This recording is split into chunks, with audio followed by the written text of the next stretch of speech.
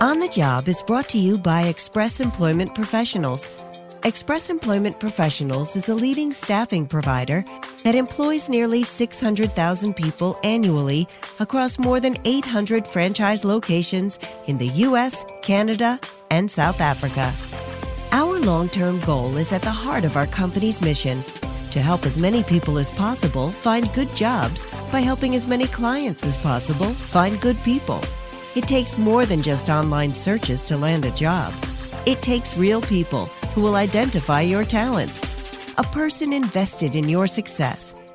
Express Employment Professionals understands what it takes to land a new position at a top employer or start a new career in today's job market. Express knows jobs. Get to know Express. Go to expresspros.com.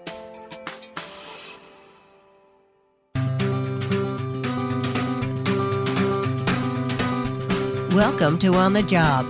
This season, we're bringing you stories about people finding their professional stride by virtue of who they know. Whether it's breathing new life into an age-old profession, taking the reins in a family business, forging your own path with a new idea, or landing the perfect job doing something you'd never before even considered. In the deep hills of Appalachia, Linda McKinney has a very important job. She feeds people. In McDowell County, West Virginia, the community has seen its share of hardship and food shortages in the wake of the coal industry drying up over the last 30 years. In the aftermath, Linda works day in and day out to make sure that the people of McDowell are fed while the community perseveres. Producer Otis Gray brings us the story.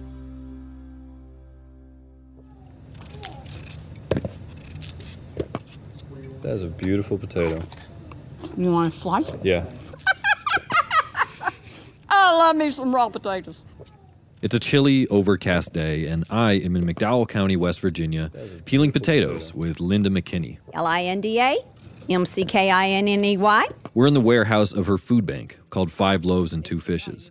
Linda just got this huge shipment donated to them, which is pallets and pallets of potatoes for a food give-out that they have this coming weekend. They're beautiful. Look at this. And there was actually one I picked up that was shaped like a heart, so that tells you that it's meant for me. Absolutely. And that all gets donated here. Yes. And you give it away for free. Yes. This is all free. We don't sell anything here. Linda is a character. She's a short Italian woman with her hair dyed a fiery crimson red. And she runs this food bank with her husband Bob in the southernmost part of the state, right in the heart of Appalachia.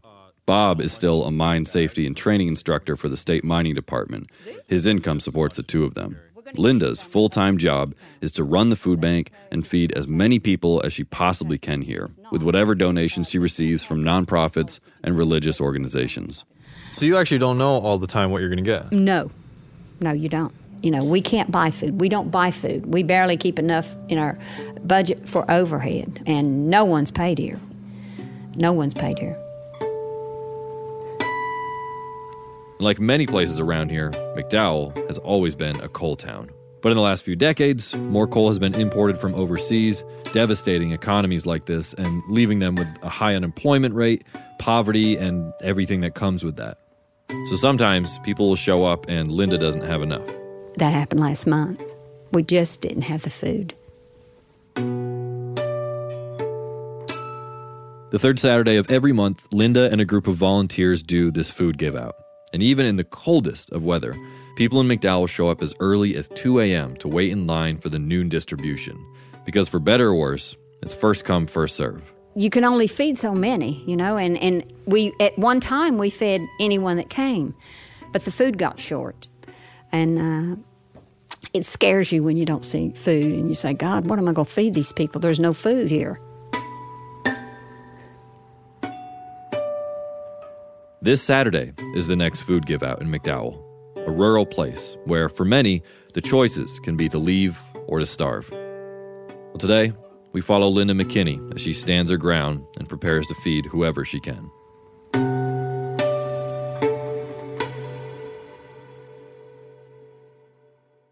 I'm a storyteller. I never had anybody to play with when I was little, so I just made up stories and lies and played by myself and eat mud and grass and dirt. Had a good old time by myself. Didn't have any cousins around that I could play with, and was raised basically by adults. And so you learn. And I'm a storyteller. I've always been. I laugh all the time and never shut up. You know I'm in the building when you hear me. I cackle. I'm sorry, I cackle. Linda's a good talker. She was even a pastor for 3 years here in the same church she was born in. She loves the story of 5 loaves and 2 fishes, which is the story the food bank is named after. It's the Bible passage in which Jesus takes 5 loaves of bread and a couple small fish and breaks them to feed thousands, despite his disciples not thinking they have enough to give. I can just see him pulling that bread and slinging that fish. That's what I would do, you know. Being Italian, we throw a lot of things, so I'd just sling it everywhere. But, you know, the disciples were just all in a tizzy because there wasn't any food. But he showed them, didn't he? He showed them. Linda was raised an only child, and like a lot of immigrants, her Italian father came to West Virginia to work in the coal fields back in the 50s, and they both lived in a house with her grandmother. My dad was the man of the house. He went to work every day at the mines, and my nonna, and I had a widowed aunt that raised me. Well, first thing they taught me to do, they pulled me up to a cook stove and taught me how to cook. She was born and raised to be a caretaker of sorts. So when the man who used to run this food bank was falling ill and asked Linda and her husband to take it over, she eventually accepted. This we call a buggy, you guys call a shopping cart. In the warehouse, she pulls out a shopping cart to show me how they load up food for the families every month. First we look at our food and we count, and we're going to be able to figure out how many families we're going to be able to feed. This looks to me like we will be able to do anywhere from 135, maybe 150 families. So what we'll do, we'll come down through here and we'll start right here. So in the warehouse, there's pallets and boxes neatly packed against the walls. And most everything here comes from a humanitarian organization called Operation Blessing. If it was not for Operation Blessing, we would not have food each month. They send us a tractor trailer of food, and that came in this Thursday. Still, when there are disasters in other parts of the world, like the recent floods in Puerto Rico, that means that Operation Blessing might send more there and less to McDowell. Right now, there are the pallets of potatoes, there's a lot of canned goods like soups and vegetables and noodles, there's syrup on top of a big pallet of pancake mix. Little Debbie's Cakes is actually a really big donor. And next to that, there are boxes and boxes of ho-hos. Yeah, we got ho-hos. And somewhere here, I think someone cracked the case. They say these are delicious. Tell me what these are. I don't know. I don't eat sweets. Okay.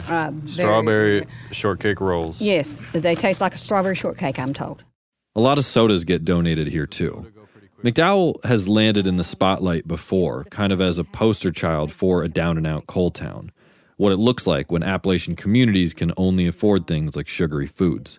They were even featured on PBS a decade back for what journalists called Mountain Dew Mouth, where kids had their teeth rotting away from so much sugar. While a lot of this coverage was very graphic and highly polarized poverty porn, the health issues that come with the poverty here are very real. Life expectancy in McDowell is just 64 years, the same lifespan as a lot of third world countries. So Linda goes out of her way to procure the healthiest stuff that she can get. You know, you really need to take the good food. You've got beans. I mean, I'm going to show, if you don't know how to cook beans, some of the younger generation does not know how to cook beans.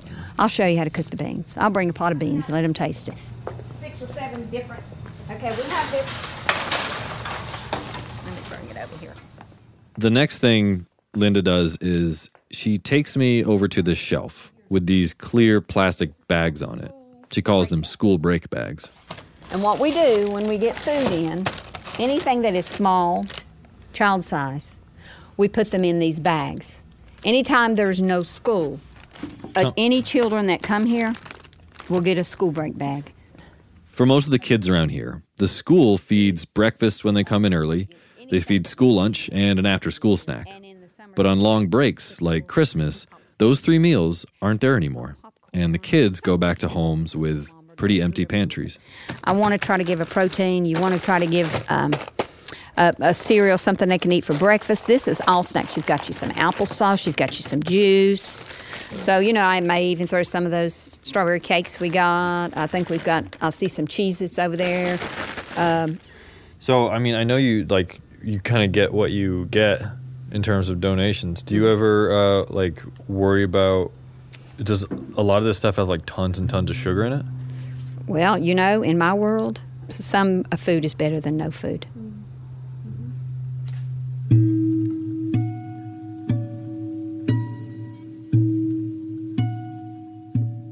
It's really hard to understand McDowell and the gravity of hunger here unless you've seen it up close.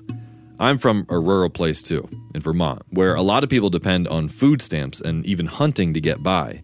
But it felt so different. There are some fast food places here, but even then, there's no jobs. There's no money to buy that food. This is a place in a country of abundance where for a lot of people, there is no food available. Period. When did the food get short? Food got short in when Walmart closed. That was our perishables. So that's why you would see the refrigerators and you see the freezers. They're empty. They've been empty since Walmart left. Completely empty? I can turn the light on and show you. Where's your camera? She walks me to the back of the warehouse, to this long row of about 10 full-sized freezers and fridges. She says these were full of meats, fruits, eggs, yogurt, produce, anything Walmart would give them. Now, each one is completely empty. Wow. These were full of meat when Walmart was here. Full of meat. Any kind of meat that Walmart had, we had it. Each family got approximately 3, sometimes 5 big packages of meat. And then the fruits and the vegetables, we would put them in these trays and we would put them outside, and the people were allowed to take what fruits and vegetables they needed. You could pretty much fill these up more or less for free every week. Oh, yes. And a lot of times if they would redo their meat cases, we would have to open up and give out the meat then because we had too much for the freezers. You had an excess of food. 90,000 pounds is what we lost when they left us a year. 90,000 pounds.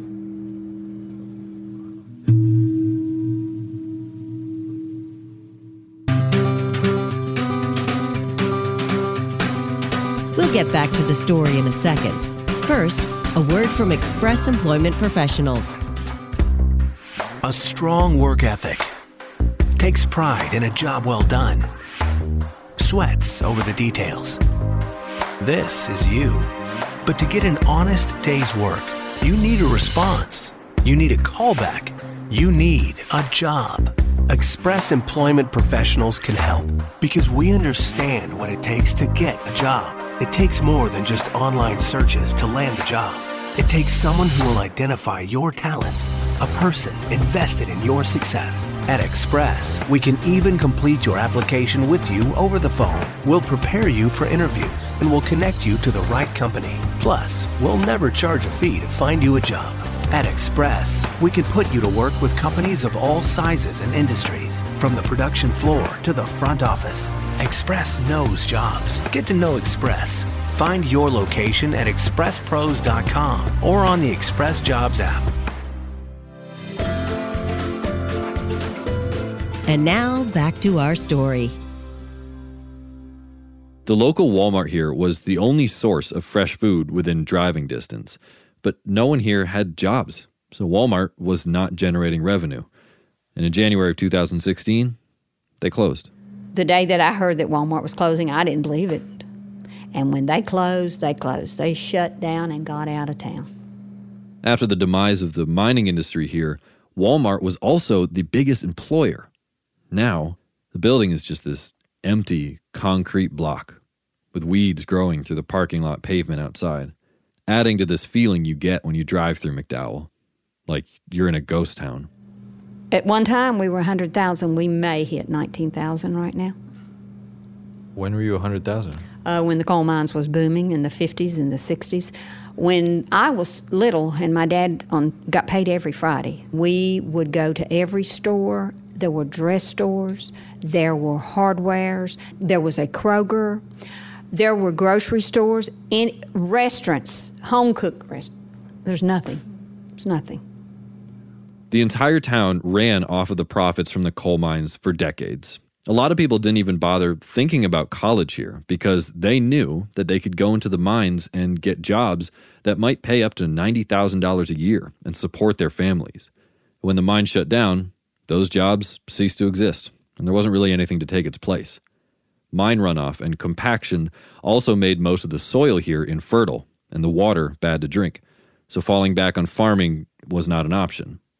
Parents have been forced to travel to nearby cities like Charleston to find work, leaving their kids to be raised by the grandparents. And a lot of these families move in together to save money, sometimes 5 families in one home. So grandma or grandpa's Social Security or pension is supporting those individuals in the house. That's not a good thing. A dollar only goes so far. These are the folks that will show up to Linda's food bank on Saturday, knowing that they might not get what they came for. So hearing this story, you kind of have to wonder, why stay? It's just home, and it's like you're going to sleep on somebody's couch, or you're going to sleep on the floor on a mattress. You pool your resources, and you do what you have to do to feed your family. As positive as Linda is, you can tell that this work doesn't come without a toll. I mean, Lord, sometimes you want to go home and curl up and cry what comes on this porch, especially with the children. Breaks my heart. I mean, they don't have beds to sleep in. Some of them sleep on the floor. Some of them sleep on the couch. Right now, we've got a sleeping bag drive going. Sleeping bags are awesome for children. They can get down in them and snuggle no matter where. So we've got, we're collecting sleeping bags right now. If I see a need, I try to supply that need. How does that make you feel when you don't have enough?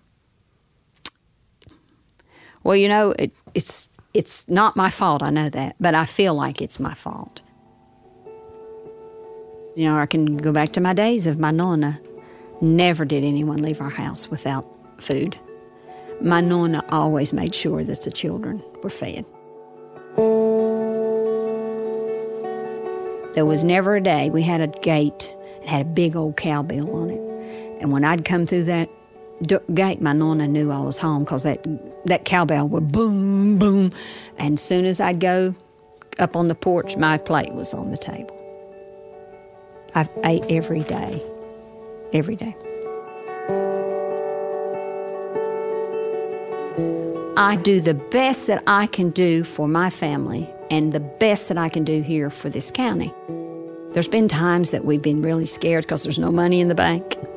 And then the food, sometimes the food is not what we think we should get, but I always feel that it's not what we want, it's what God knows we need.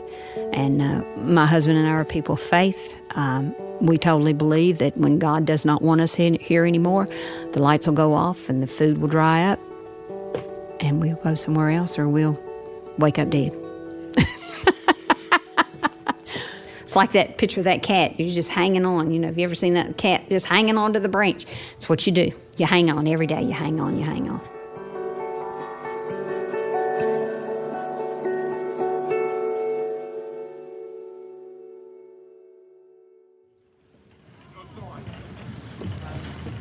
That Saturday, the give-out was about to start. There were almost 150 families waiting on the lot for food. A group of volunteers showed up to help Linda distribute, and just before noon, she gathered all the volunteers around and started off the day with a prayer. All right, let's go to the Lord in prayer, and you got to promise me you're going to do everything orderly today. It makes it go a lot sweeter for all of us, right? Yes, ma'am. Okay. Heavenly Father, we thank you, Lord, for this group that's come today, Lord.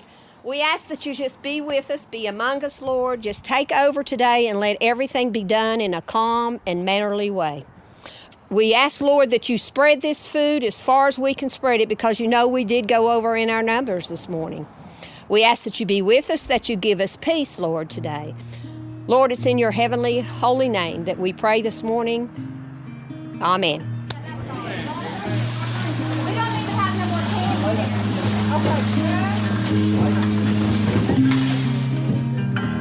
By the end of the day, the food bank served 147 families, almost 500 people, and they even had enough food to spare for the next give-out.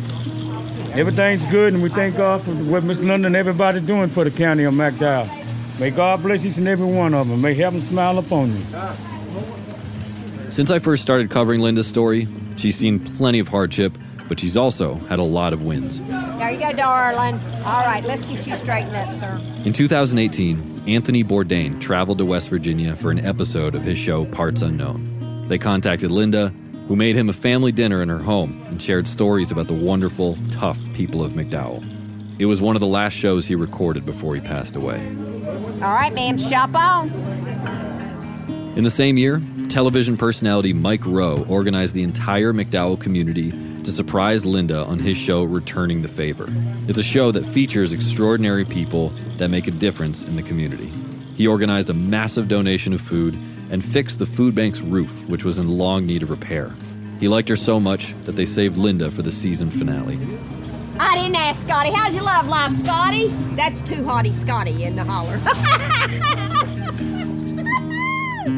Even with all the press that the food bank has gotten, Linda still wakes up every day and works tirelessly to secure donations and to feed the people of McDowell.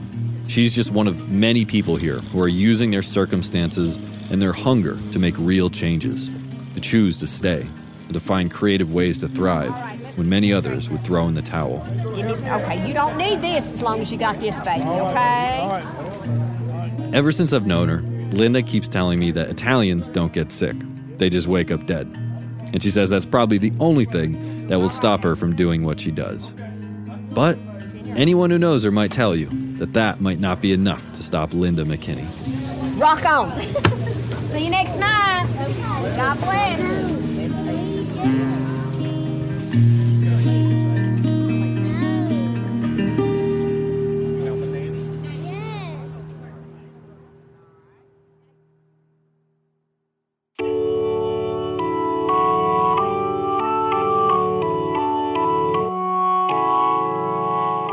To see pictures of the food bank and of Linda, and to donate to their cause, you can go find them on Facebook under 5 Loaves and 2 Fishes Food Bank, Inc. We'll have a link on our website, expresspros.com/podcast. That's also where you can see her videos with Anthony Bourdain and Mike Rowe as well.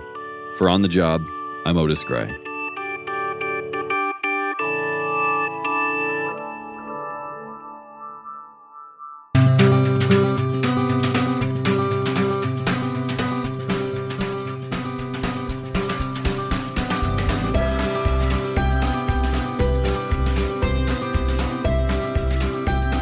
Thanks for listening to On the Job, brought to you by Express Employment Professionals.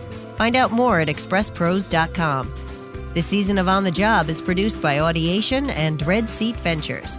Our executive producer is Sandy Smallins. Our producer is Otis Gray. The show is mixed by Matt Noble at The Loft in Bronxville, New York. Find us on iHeartRadio and Apple Podcasts. If you liked what you heard, please consider rating or reviewing the show on Apple Podcasts or wherever you listen. We'll see you next time for more inspiring stories about discovering your life's work.